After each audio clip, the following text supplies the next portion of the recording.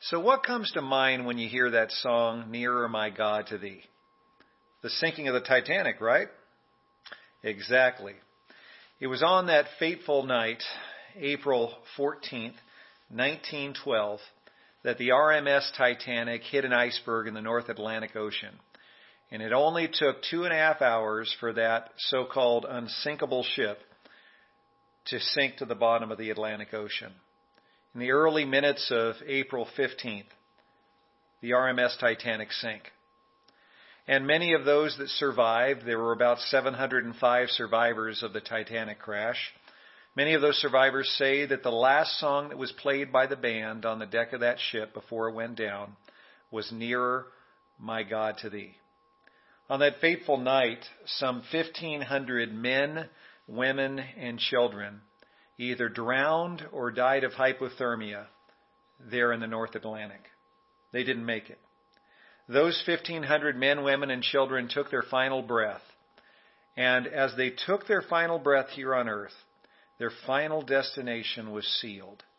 They were destined at that point to go to one of two places, either to go to hell and spend eternity separated from God, or go to heaven and spend eternity in the loving presence of our Creator and His Son, Jesus Christ. And so today we're going to tackle the question that came in first place in our voting last week, and that question is, what are heaven and hell really like? So make sure you have your Bibles handy as we dive into this question, what are heaven and hell really like? Our first passage we'll be looking at today is in Matthew chapter 7, starting in verse 13. So if you could turn in your Bibles to the first book in the New Testament, the book of Matthew, that would be fantastic. We're going to be in Matthew 7, starting in verse 13.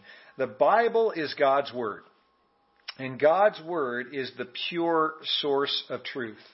So this morning we're going to see what the pure source of truth has to say about heaven and hell. And so I encourage you to pay careful attention because you're going to be spending a whole lot of time in one of these two places. You're going to spend a whole lot of time either in hell or in heaven. And so please pay careful attention to this message today. It's really, really important. It's something we all need to hear, and it's something our family and friends need to hear as well. So we're in Matthew chapter 7, starting in verse 13. Say amen if you're there. Amen. Matthew 7, starting in verse 13. Jesus says, "Enter through the narrow gate, for wide is the gate and broad is the road that leads to destruction, and many enter through it. But small is the gate and narrow the road that leads to life, and only a few find it." So although we don't find the words heaven or hell in these two verses, Jesus uses two common synonyms for heaven and hell in these verses. He uses the word life as a synonym for heaven, and he uses the word destruction as a synonym for hell. Here in these verses, Jesus points out two truths about heaven and two truths about hell. And so we want to take a quick look at each of those truths about heaven and hell. Let's start with heaven. Heaven truth number one. Heaven is the eternal place of life. Heaven is the eternal place of life. Heaven is a place where death and decay do not exist. Try to wrap your mind around the reality of that. In heaven, our bodies never grow old. They never wear out. Our bodies in heaven will always be in their prime. Imagine 20/20 vision forever. That'd be pretty cool, right? Imagine perfect miracle ear hearing without needing the miracle ears. Wouldn't that be awesome? Imagine being able to have no lower back pain anymore, no arthritis, no diabetes, no false teeth, no prescription medications. And that's not even the best part. Since heaven is the eternal place of life, in heaven there's no more war. And so in heaven we will finally experience perfect peace. And since heaven is the eternal place of life, in heaven there is no more loss of hope, no more depression, no more hopelessness. In heaven, we'll finally experience perfect hope. Since heaven is the eternal place of life, in heaven there is no grief and no heartache and no sadness. So in heaven, we'll finally experience perfect joy. Sounds pretty good, doesn't it? Heaven truth number 2. The road and gate leading into heaven are very narrow, and only a few find it. The road and the gate, Jesus says, leading into heaven are very narrow, very small, only a few find it. So what does that mean? Sadly, it means that most people will not make it to heaven. And that's one of the reasons that answering today's question is so important. I don't want any of you to miss out on heaven. I don't want anyone listening to this message, anyone watching this broadcast, I don't want anyone to miss out on heaven. I want all of you to be in the minority who find the narrow road and the small gate that leads into heaven. So, what is the narrow road that leads to heaven? What is the small gate that leads to heaven? Well, God doesn't make us play the guessing game. He tells us plainly in the Bible that the narrow road that leads to heaven is Jesus Christ himself. He is the narrow road. And Jesus also is that small gate. He really is both. He's both the narrow road and the small gate that leads to heaven. In John 14:6, Jesus says point blank, and keep in mind he said this just a little bit before he went to the cross and died on the cross for our sins. Jesus says in John 14:6, I am the way and the truth and the life. No one comes to the Father except through me. That's pretty clear, isn't it?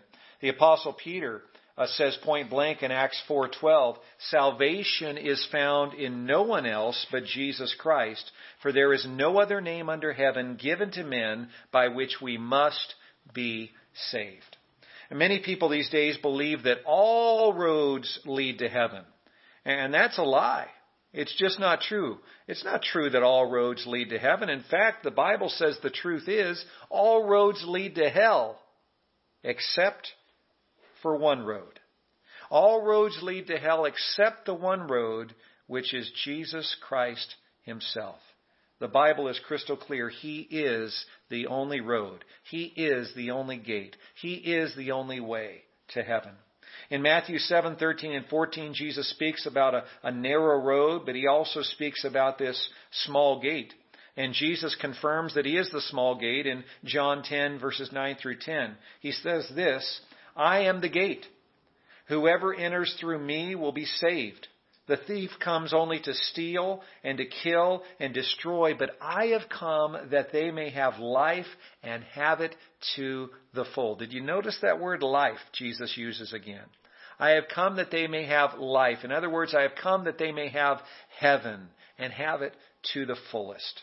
So in Matthew 7:13 and 14, Jesus tells us these two things about heaven. Number one, it is the eternal place of life. And number two, the road and gate leading into heaven are narrow and small, and most people don't choose it. Now, in those same verses, Matthew 7:13 and 14, Jesus gives us two truths about hell.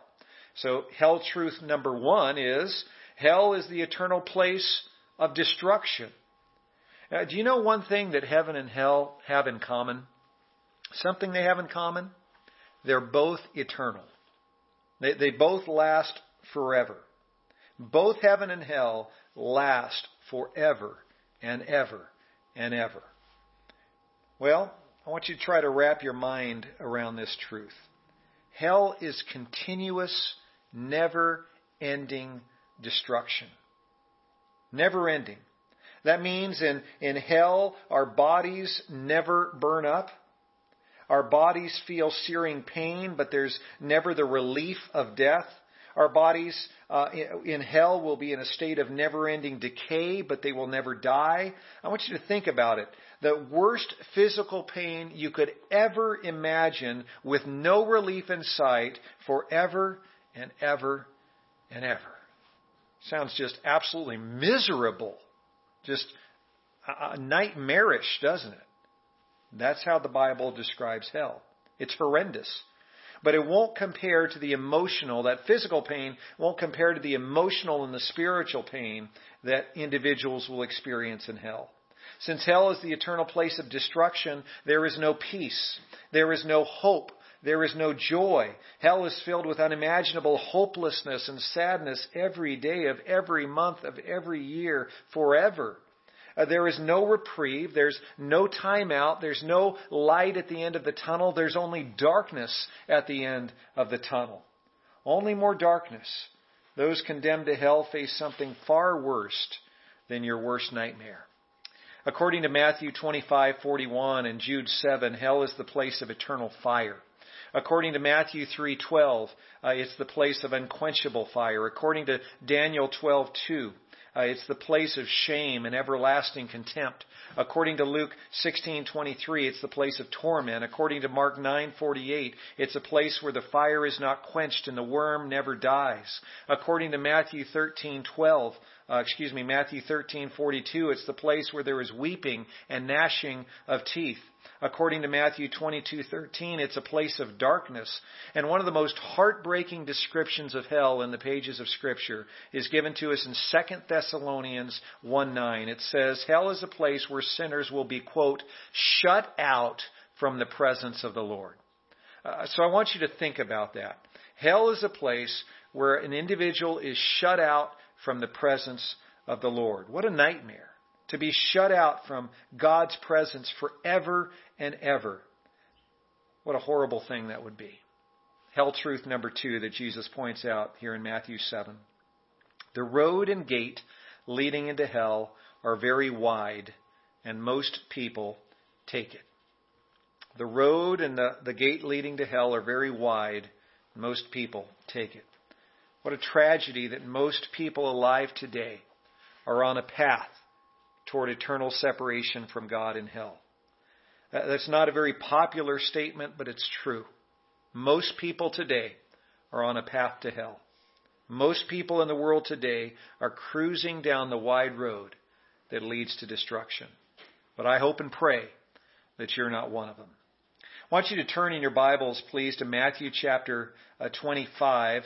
I want to share with you a second passage, a really important passage, where Jesus is talking about being on that road to either hell or heaven and what's going to take place one day. He talks to us in this great chapter, Matthew 25, about a day of judgment.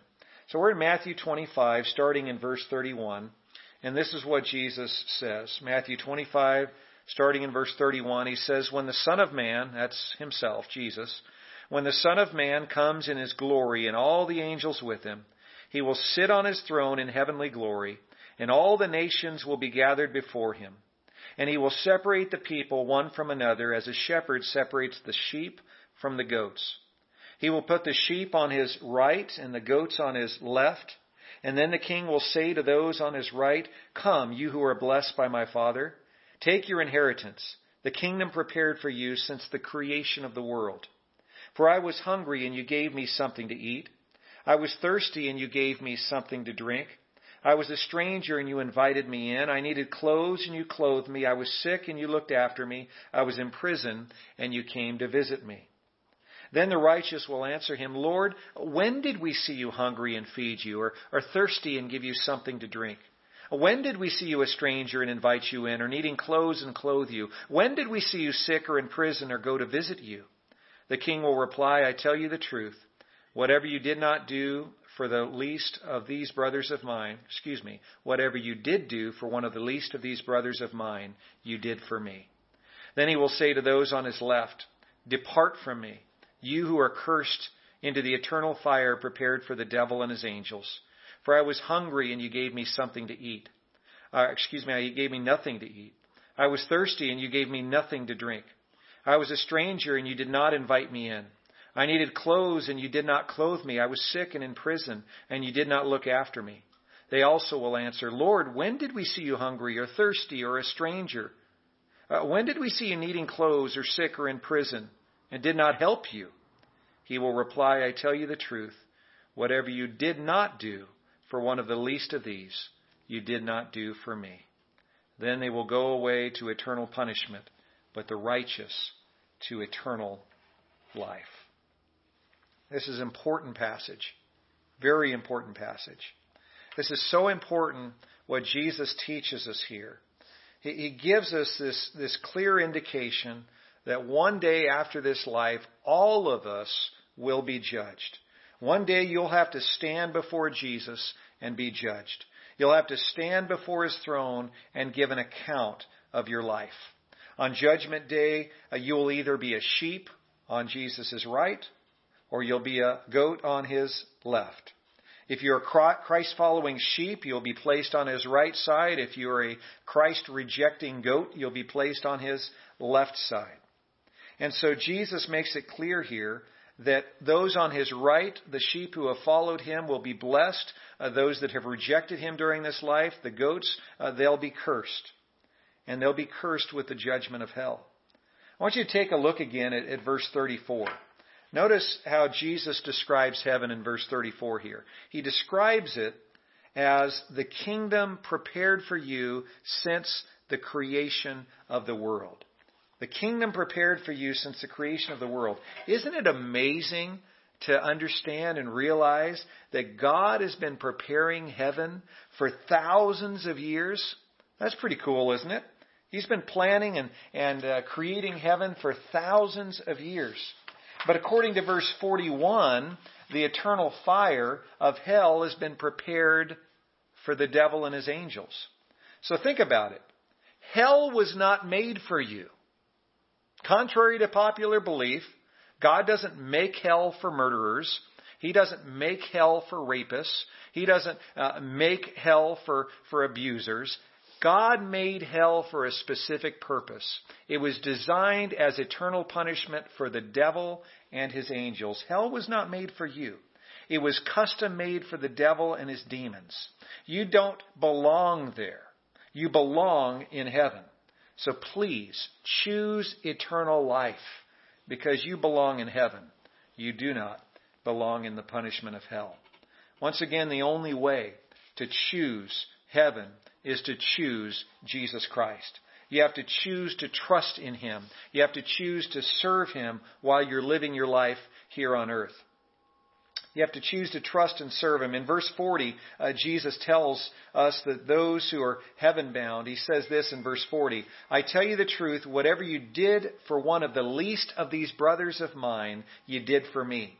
And in verse 45, Jesus tells those who are hell-bound, I tell you the truth, whatever you did not do for one of the least of these, you did not do for me. So Jesus makes the point here, loud and clear, that He is the only road to heaven. He is the only gate into heaven. So what you choose to do with Jesus during this life is ultimately what's going to determine where you spend your eternal life. If you choose to accept Jesus and follow Him as your Savior and Lord here on earth, you will be on the narrow road to eternal life. That's good news. But if you choose to turn your back on Jesus Christ and do whatever the heck you want to do and live your own life and follow this, that, or the other instead of Christ, that's your choice. God has given you free will. But please know, as you make that choice, you're going to be on the wide road that leads to eternal destruction. The choice is really up to you. Now, the Bible makes it clear that one day every one of us will stand before God and be judged for the lives we live here on earth. But as we study the different scriptures about God's judgment day, it seems pretty clear that there are going to be two different judgments. There's going to be one that's described in the second to last, or actually the third to last chapter in the Bible, in Revelation chapter 20, and that is called the Great White Throne Judgment.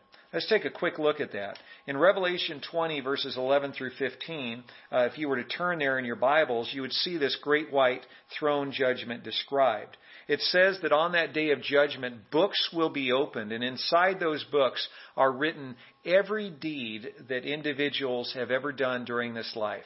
Everything that they have done, and in addition to that, every word they have spoken, and I believe even every thought that they have thought during their lifetimes. It's all recorded there in these books that will be opened up at the Great White Throne Judgment. And so it's important to understand that if you're there at the Great White Throne Judgment, every hurtful, hateful, or profane word you ever spoke will be in one of those books. Every rebellious or sinful deed you ever did is going to be recorded right there in black and white in one of those books. And Jesus Christ will judge you, and He will punish you for your rebellion and sin. If you appear at the great white throne judgment, you're going to be found guilty of thousands of sins that you committed during your lifetime here on earth. And the just punishment for your sin is going to be hell. But for those who place their trust in Jesus Christ and obey His commands during this life, these are the sheep that Jesus talked about in Matthew 25, those on His right side, they'll not have to be judged at the great white throne judgment. If I understand the teachings of Scripture correctly, those at the great white throne judgment in Revelation chapter 20 are only those who rejected Jesus Christ. All those books are going to be opened, and it will be a just punishment in hell because those thousands of sins will be clearly documented in those books. But those who accept Jesus Christ don't have to appear at the great white throne judgment. Instead, they'll be judged at the Bema seat judgment. It's B-E-M-A, the Bema seat judgment. That's described in 2 Corinthians 5:10 and also in 1 Corinthians chapter 3 verses 10 through 15. In the ancient Greek Olympics, the judges of competitions would sit on the Bema seat, the judge's seat. And it was kind of cool how that worked when there was a runner in the Olympic Games running one of the foot races. The first place winner would get an olive wreath as a crown. That was equivalent to our gold medal. And after that first place winner finished the race, he would walk over to the Bema seat to where the judge was seated, and that judge would place a reward, that olive wreath, a crown, on his head. And so that's a beautiful picture of what Jesus Christ is going to do at the Bema seat judgment. The Bema seat judgment isn't a place where God hangs over your head everything you've ever done that was sinful. Because if you're a follower of Jesus Christ, Jesus has already done away with that sin. Amen? He's already gotten rid of that. He nailed it to the cross. He already paid the price. He has already redeemed you from your sin. So at the Bema seat judgment, that's not a place where the judge says, you know what, you could have run that race better. The Bema seat judgment is a place of reward. It's a place of reward. And so what a difference. At the great white throne judgment, the judge hands down punishment. But at the Bema seat judgment, the judge hands down reward. Big difference, right? Great white throne judgment, punishment is handed down. Bema seat judgment, reward is handed down. But there's this one thing that you have to keep in mind. At both judgments, people are judged by their works. They are judged by their works. At the great white throne judgment, non-believers will be judged by their evil works, by their evil words, by their sinful actions, by their sinful thoughts. And at the Bema seat judgment, the believers in Christ will be judged by their godly works, by the godly words that they spoke, the godly actions they carried out, even probably the godly thoughts that they were thinking. And so what a huge difference. At both judgments, we are judged by our works. But let me ask you, would you rather be judged by your sin and your immoral works, or would you rather be judged by your good and moral works? Well, obviously we'd all pick the second one, wouldn't we? We all know that we've fallen short. We all know that we've sinned. We all know that we've made mistakes. We all know, if we're honest with ourselves, we have sinned thousands of times in our lifetime. Oh, how horrible that will be for everyone at that great white throne judgment, being judged according to all of the sin in their life, so that it will be crystal clear punishment to hell is a just punishment for them because of all they've done. But what a blessing to be at the Bema seat judgment, and Jesus, having paid the price for our sin, Jesus will focus on what we did for Him and reward us accordingly to what we did for Him. I want you to understand that when it comes to judgment, whether you're at the Bema seat judgment or at the great white throne judgment, judgment is done according to works. But it's critical to understand salvation is always by grace. Salvation is by grace, judgment is by works. Say that with me. Salvation is by grace, judgment is by works. One more time. Salvation is by grace, judgment is by works. If you look at Ephesians chapter 2, verses 8 and 9, the Apostle Paul writes, "For it is by grace you have been saved through faith, and this not from yourselves, it is the gift of God, not by works, so that no one can boast." These verses make it clear that there's only one way to take hold of salvation, and that one way is Jesus Christ. He offers us, by God's grace, that gift of forgiveness, that gift of heaven. And we can only take hold of that by faith. The only way that you and I can be saved is by trusting in God's grace. Now, we usually miss the next verse when we talk about Ephesians 2, 8, and 9. We don't go on to verse 10, but verse 10 is really important too. It says, "For we are God's workmanship, created in Christ Jesus to do good works," that God prepared in advance for us to do. You catch that? By God's grace, we have been created, not just to be saved and to be rescued from the punishment of sin, but God has saved us so that He could work through us good for His honor and glory. That's a great thing. So get a load of this. We are saved by grace. We are judged by works, but every work worthy of reward is also by grace. I like that. I hope you do too. We are saved by grace. We are judged by works, but every work worthy of reward is by God's grace. Friends, the only thing that can save you from your sins is the grace of God. The only way you can make it to heaven is by the grace of God through Jesus Christ. And once you're saved, the only way you can do anything that is useful, anything that is righteous, anything worthy of reward in heaven is also by the grace of God. So the question is, are you allowing the grace of God to flow through you? Are you allowing the grace of God to flow through your hands to serve others and be a blessing doing God's work? Are you allowing the grace of God to flow through your mouth so you speak words that are anointed by God and a blessing to others, bringing Him honor and glory? Are you allowing your legs and your feet to be used by God and covered with the grace of God to go where God calls you to do? Are you allowing your mind to be filled with the thoughts of God and the dreams and the plans of God?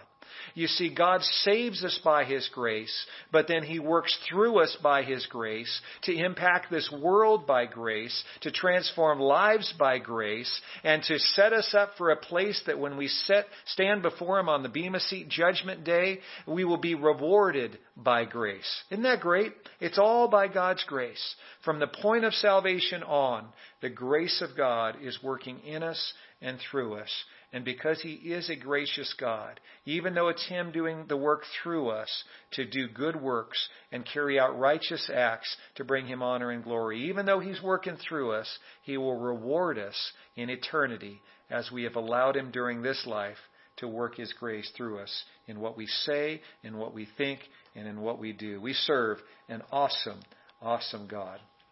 So I want to ask you, are you allowing God and His grace to flow through you for His glory? Anything I say or do or even think in this life that brings me reward on Judgment Day was only accomplished by the grace of God. And let me remind you what's on the other side of that Bema Seat judgment. I'm going to read for you the first 7 verses of Revelation 21. I've read these verses many, many times to people to comfort them when they were at a memorial service or a funeral for a loved one. I find so much comfort in these words that describe heaven. God allowed His Apostle John to be given a snapshot of what heaven is like.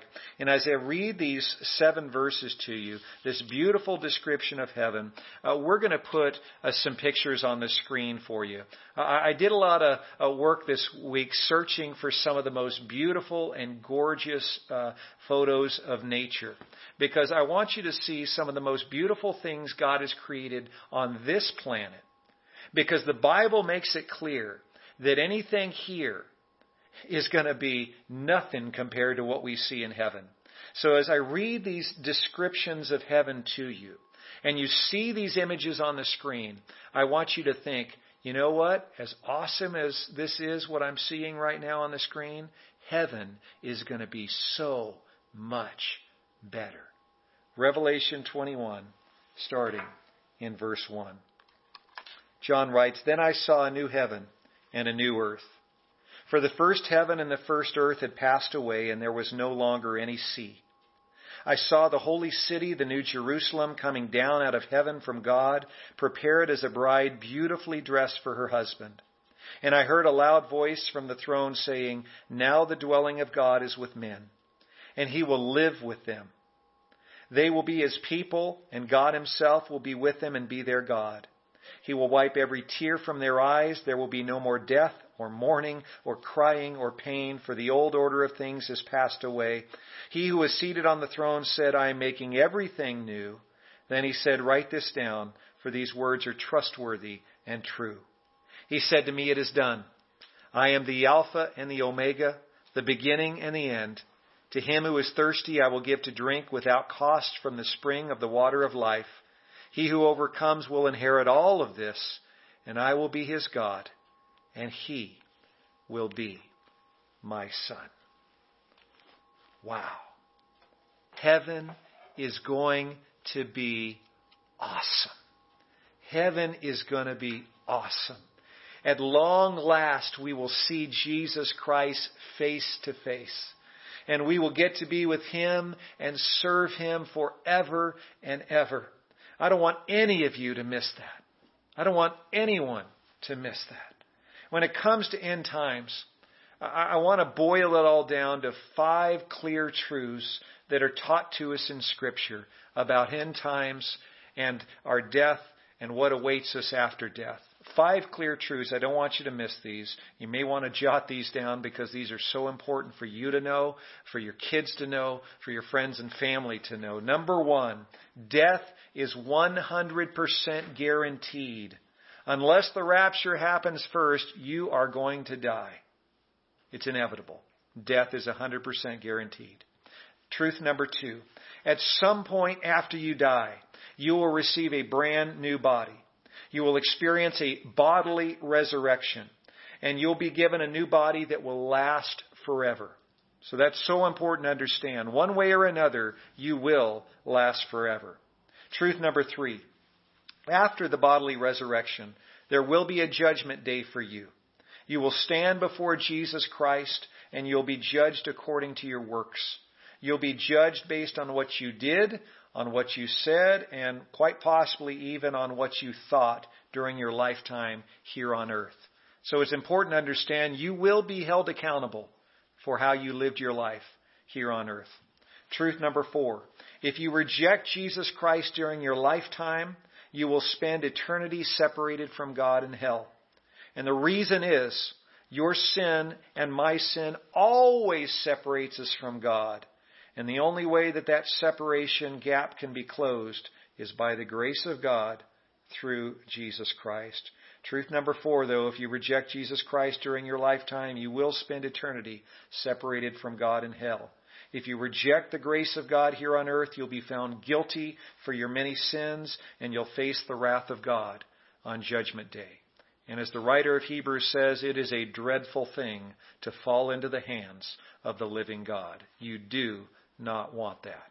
Truth number 5, the only way that you will make it to heaven will be if you, during your lifetime here on earth, accept God's grace by trusting in Jesus Christ as your Savior and as your Lord, and you choose from that point to follow Him.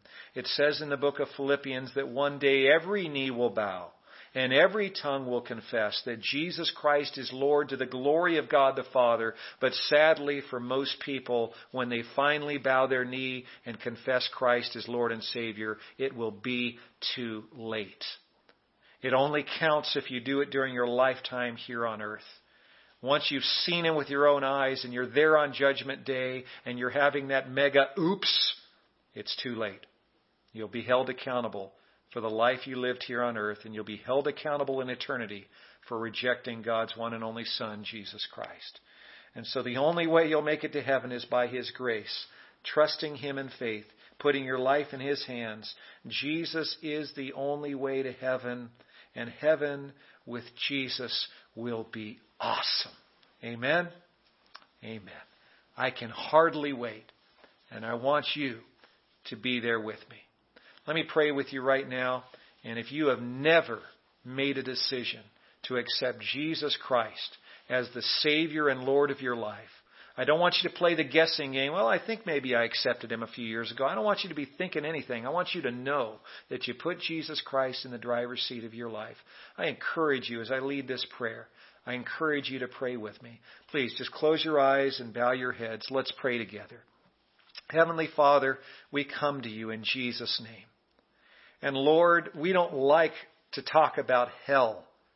We don't like, Lord, to think about hell. Because, Lord, it's going to be worse than our worst nightmare. Lord, we don't like to think about that. We don't like to talk about that. But we have to, Lord, because it's the truth. And we don't want to go there. And we don't want anyone, Lord, our friends or family or neighbors or coworkers or fellow students, we don't want anyone to go there. And so, Lord, I pray first of all, for everyone listening to this message right now, Lord, I pray that each one would make that decision to put their trust in Jesus Christ right now. If you're ready to make that decision for the first time today, I just encourage you to pray this prayer with me. Heavenly Father, have mercy on me. I admit to you that I am a sinner. I admit to you, O God, that I have failed you and I need Jesus Christ. Lord, I believe that Jesus Christ died on the cross for my sins. I believe, Lord Jesus, that I can be saved if you have mercy on me. And so, Lord, today I choose to put you in the driver's seat of my life. I choose to accept you as the Savior to save me from my sins. And I choose to accept you as my Lord, to be in that driver's seat, to be behind the wheel of my life. And I will start following your commands and following you from this point forward until I stand before you at that Bema Seat judgment and, Lord, enter eternity with you. Lord Jesus, please forgive me. Lord Jesus, please come into my life. And Lord Jesus, I'll follow you from this point forward. In Jesus' name, amen. Amen. Church, if you have any prayer needs, I hope that you'll reach out to me or reach out to any of our staff at any time. And if you just made that decision to place Jesus Christ in charge of your life, Jesus makes it clear in the Bible that when someone turned from their sin and placed their trust in Him, they were immediately baptized. Jesus has chosen baptism as that definite point in time when you let God and the angels and anyone watching know that you are following Jesus Christ from this point forward. When you're baptized as a part of that faith response to God's grace, it's showing the world I'm serious about following Him. I've heard it described before as a branding. It's like, that brand. You are now a follower of Jesus, and you bear that brand from this point forward. Just last Sunday after our service, we gave an invitation similar to the one I've just given you, an invitation to accept Christ. And shortly after the service, I got a call from Steve, one of the attenders at our church. And Steve said, you know what, I want to get baptized. And we talked for a little while, and that afternoon, I ended up going over to Steve's house and baptizing him. Steve had surgery the week before. He has some health issues, so he couldn't drive to where we had the baptistry. So we took the baptistry to him. And I want to show you in just a moment Steve's baptism from last Sunday. And so I want you to imagine this with me. This baptistry was set up in his front yard. And to the left of the image you'll see in this video, a couple doors down was a neighbor who was working in his garage blasting his music. I was able to go over to that neighbor and say, hey, your neighbor Steve's getting baptized. Can you turn the music down just a little bit? And he turned it down quite a bit. You'll be able to hear in the background Cyndi Lauper's Girls Just Want to Have Fun. But that was a lot quieter than it was a few minutes before the baptism. And so we were able to witness to that neighbor a couple doors away. And then as you watch this video, it's being recorded by the neighbor across the street that came over and witnessed that baptism. As Steve was there in his front yard getting baptized, making it clear that he was following Jesus Christ, he was a witness to his own neighbors. I'm so proud of Steve for making this decision. If you need to be baptized in response to your decision to accept Christ, we'll bring that baptistry to you if we need to. We want to help you with that decision. Please just reach out to us and let us know. And here, without any further ado from me, is Steve's baptism.